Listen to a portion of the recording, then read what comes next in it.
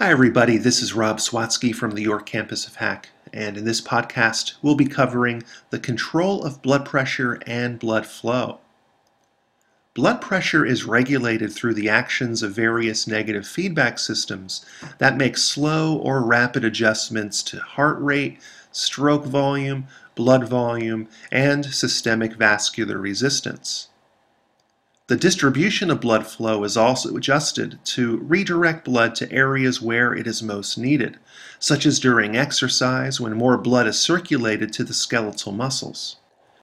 We've already learned that the cardiovascular center, which we'll abbreviate as the CV center, located in the medulla oblongata of the brainstem, is involved in the regulation of heart rate and stroke volume. Additionally, the CV center helps control the nervous, endocrine, and negative feedback systems that regulate blood pressure and blood flow.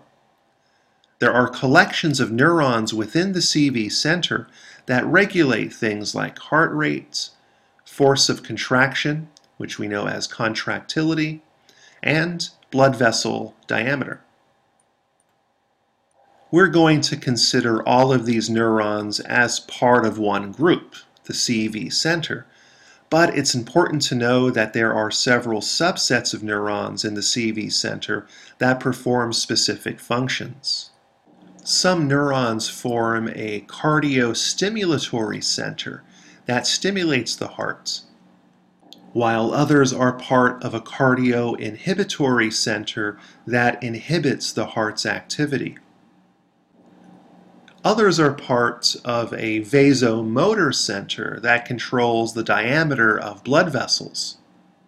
Some are parts of a vasoconstrictor center that trigger blood vessel constriction, while other neurons are part of a vasodilator center that causes vasodilation of the blood vessels.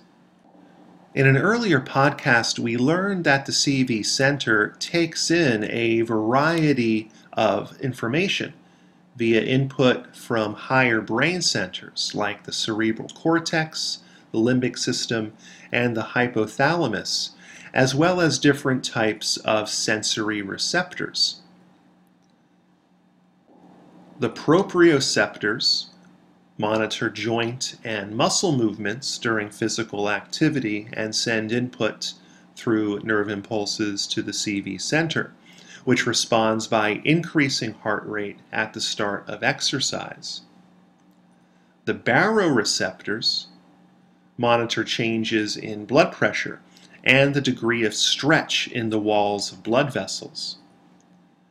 Chemoreceptors monitor the chemical concentration within the blood, in particular hydrogen ions, carbon dioxide levels, and oxygen gas. The CV center then sends output that moves through the opposing sympathetic or stimulatory and parasympathetic or inhibitory divisions of the autonomic nervous system.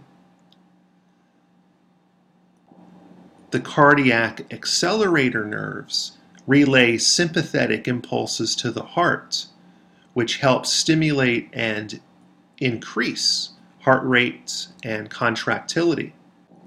And likewise, a decrease in sympathetic impulses will decrease heart rate and contractility. The vagus nerves, which is cranial nerve 10, carry parasympathetic impulses, which will inhibit and decrease heart rate. Impulses are also sent out of the CV center through the spinal cord to smooth muscle in the blood vessel walls through the vasomotor nerves. These nerves are part of the sympathetic division of the autonomic nervous system. They send impulses to the body's blood vessels, especially arterioles in the abdominal organs and skin. As the smooth muscles in their walls contract, they maintain a steady state of vasoconstriction called vasomotor tone that provides a normal resting level of vascular resistance. The vasoconstriction of veins can help increase blood pressure and send blood out of the venous blood reservoirs to other areas of the body. There are two types of reflexes that the nervous system uses to regulate blood pressure through negative feedback loops: baroreceptor reflexes and chemoreceptor reflexes. Baroreceptors are found in various large diameter arteries in the chest and neck, including the aorta and the internal carotid arteries of the neck that deliver blood to the brain. They detect changes in blood pressure and send input to the cardiovascular center. Two important baroreceptor reflexes are the carotid sinus reflex and the aortic reflex. The carotid sinus reflex involves baroreceptors in the wall of the carotid sinuses that help regulate blood pressure in the brain. The carotid sinuses are wider regions of the right and left internal carotid arteries. As blood flows through them, the blood pressure pushes against the walls of the sinuses, stimulating the baroreceptors. Impulses travel away from the carotid sinuses through sensory neurons in the glossopharyngeal nerves, which is cranial nerve 9, to the CV center. The ascending aorta and arch of the aorta contain baroreceptors that trigger the aortic reflex, which is involved in systemic blood pressure regulation. Sensory neurons of the vagus nerves, which is cranial nerve 10, carry impulses from the aortic baroreceptors into the CV center. The baroreceptors stretch more when blood pressure is higher and send impulses to the CV center at a faster rate, and they are stretched less when blood pressure is lower and send impulses at a slower rate. When there is a drop in blood pressure, the CV center slows down parasympathetic stimulation of the heart through motor axons of the vagus nerve and increases sympathetic stimulation through the cardiac accelerator nerves. As heart rate and contractility increase, cardiac output and systemic vascular resistance increases, and ultimately blood pressure returns back to normal. The chemoreceptors are organized into clusters called carotid bodies, which are located near the carotid sinus, and aortic bodies found near the aortic sinus. They're able to detect changes in blood levels of certain chemicals, including oxygen gas, carbon dioxide, and hydrogen ions. Low blood oxygen, called hypoxia, high hydrogen ion concentration, acidosis, and high carbon dioxide levels, hypercapnia, trigger the chemoreceptors to transmit impulses to the CV center, which then increases sympathetic stimulation to the arterioles and veins, resulting in more vasoconstriction and an increase in blood pressure. Blood pressure and blood flow are also regulated through the endocrine system via hormone secretion. These hormones are capable of adjusting cardiac output, systemic vascular resistance, and total blood volume. Hormones that play a role in this include the renin-angiotensin-aldosterone system, abbreviated RAA, as well as the hormones epinephrine and norepinephrine, antidiuretic hormone, or ADH, and atrial natriuretic peptide, or ANP. Let's consider the renin-angiotensin-aldosterone system first. The kidneys are able to detect a drop in blood volume or blood flow.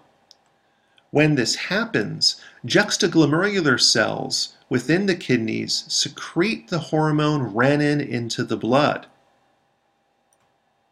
You can think of the phrase, renin is runnin' throughout the bloodstream. Renin, along with an enzyme, produces the active hormone angiotensin II that is able to increase blood pressure, and it does this through triggering vasoconstriction, which increases systemic vascular resistance, which increases blood pressure. It also leads to the secretion of the hormone aldosterone from the adrenal glands, which sit on top of the kidneys, which enhances the kidney's absorption of sodium ions and water, leading to an increase in total blood volume and an increase in blood pressure. The adrenal gland also releases the hormones epinephrine and norepinephrine upon sympathetic stimulation, which increases heart rate and contractility, which leads to an increase in cardiac output and blood pressure. They also help to increase blood flow to skeletal muscles during exercise by triggering vasoconstriction in the arterioles and veins of the skin and abdominal organs, and vasodilation of the arterioles in cardiac and skeletal muscle tissue. Antidiuretic hormone, or ADH, is made in the hypothalamus of the brain and released by the posterior pituitary gland when the body is dehydrated or there is a lower blood volume. ADH results in vasoconstriction, which leads to an increase in blood pressure. ADH is also known by the name vasopressin because of this function. ADH plays another role in helping to promote the reabsorption of water from the kidneys into the blood. This has an overall effect on increasing blood volume and reducing the output of urine. Atrial natriuretic peptide is a hormone secreted by the atrial wall of the heart. It triggers vasodilation, which helps to lower blood pressure, as well as increasing the loss of sodium ions and water in the urine, which has an overall effect of decreasing blood volume. Tissues are also able to make adjustments to increase or decrease their blood flow in order to meet their particular metabolic demands in a process called autoregulation. It is a very important feature in tissues that have high metabolic demands, especially during physical activity, such as cardiac and skeletal muscle tissue, as well as regulating blood flow to the brain. Tissues perform this self-maintenance through regulating vasomotion through their capillary beds by vasoconstriction and vasodilation of their arterioles. Vasodilation promotes blood flow through the capillaries, supplying oxygen and nutrients to its tissues, where vasoconstriction does the opposite. Autoregulation is stimulated by physical changes to the body and also by chemicals that promote vasodilation and vasoconstriction. Physical changes, like changes in temperature, trigger autoregulation. Higher temperatures cause vasodilation, while lower temperatures trigger vasoconstriction. The smooth muscle tissue in the arterial wall also display a myogenic response where it strongly contracts when stretched and relaxes when the degree of stretch is reduced. When blood flow through an arteriole decreases, the degree of stretch in the wall decreases, which leads to a relaxation of the wall's smooth muscle. This results in vasodilation of the arteriole and an increase in blood flow. An assortment of chemicals that trigger vasodilation and vasoconstriction are released by a range of cells, including smooth muscle fibers, white blood cells, platelets, and endothelial cells lining the blood vessels.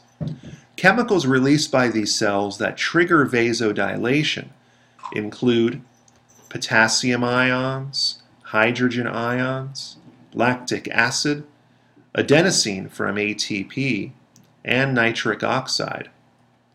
When tissue cells are injured or inflamed, they release other vasodilators, such as histamines and kinins. Chemicals that trigger vasoconstriction include thromboxane A2, superoxide radicals, serotonin, and endothelins.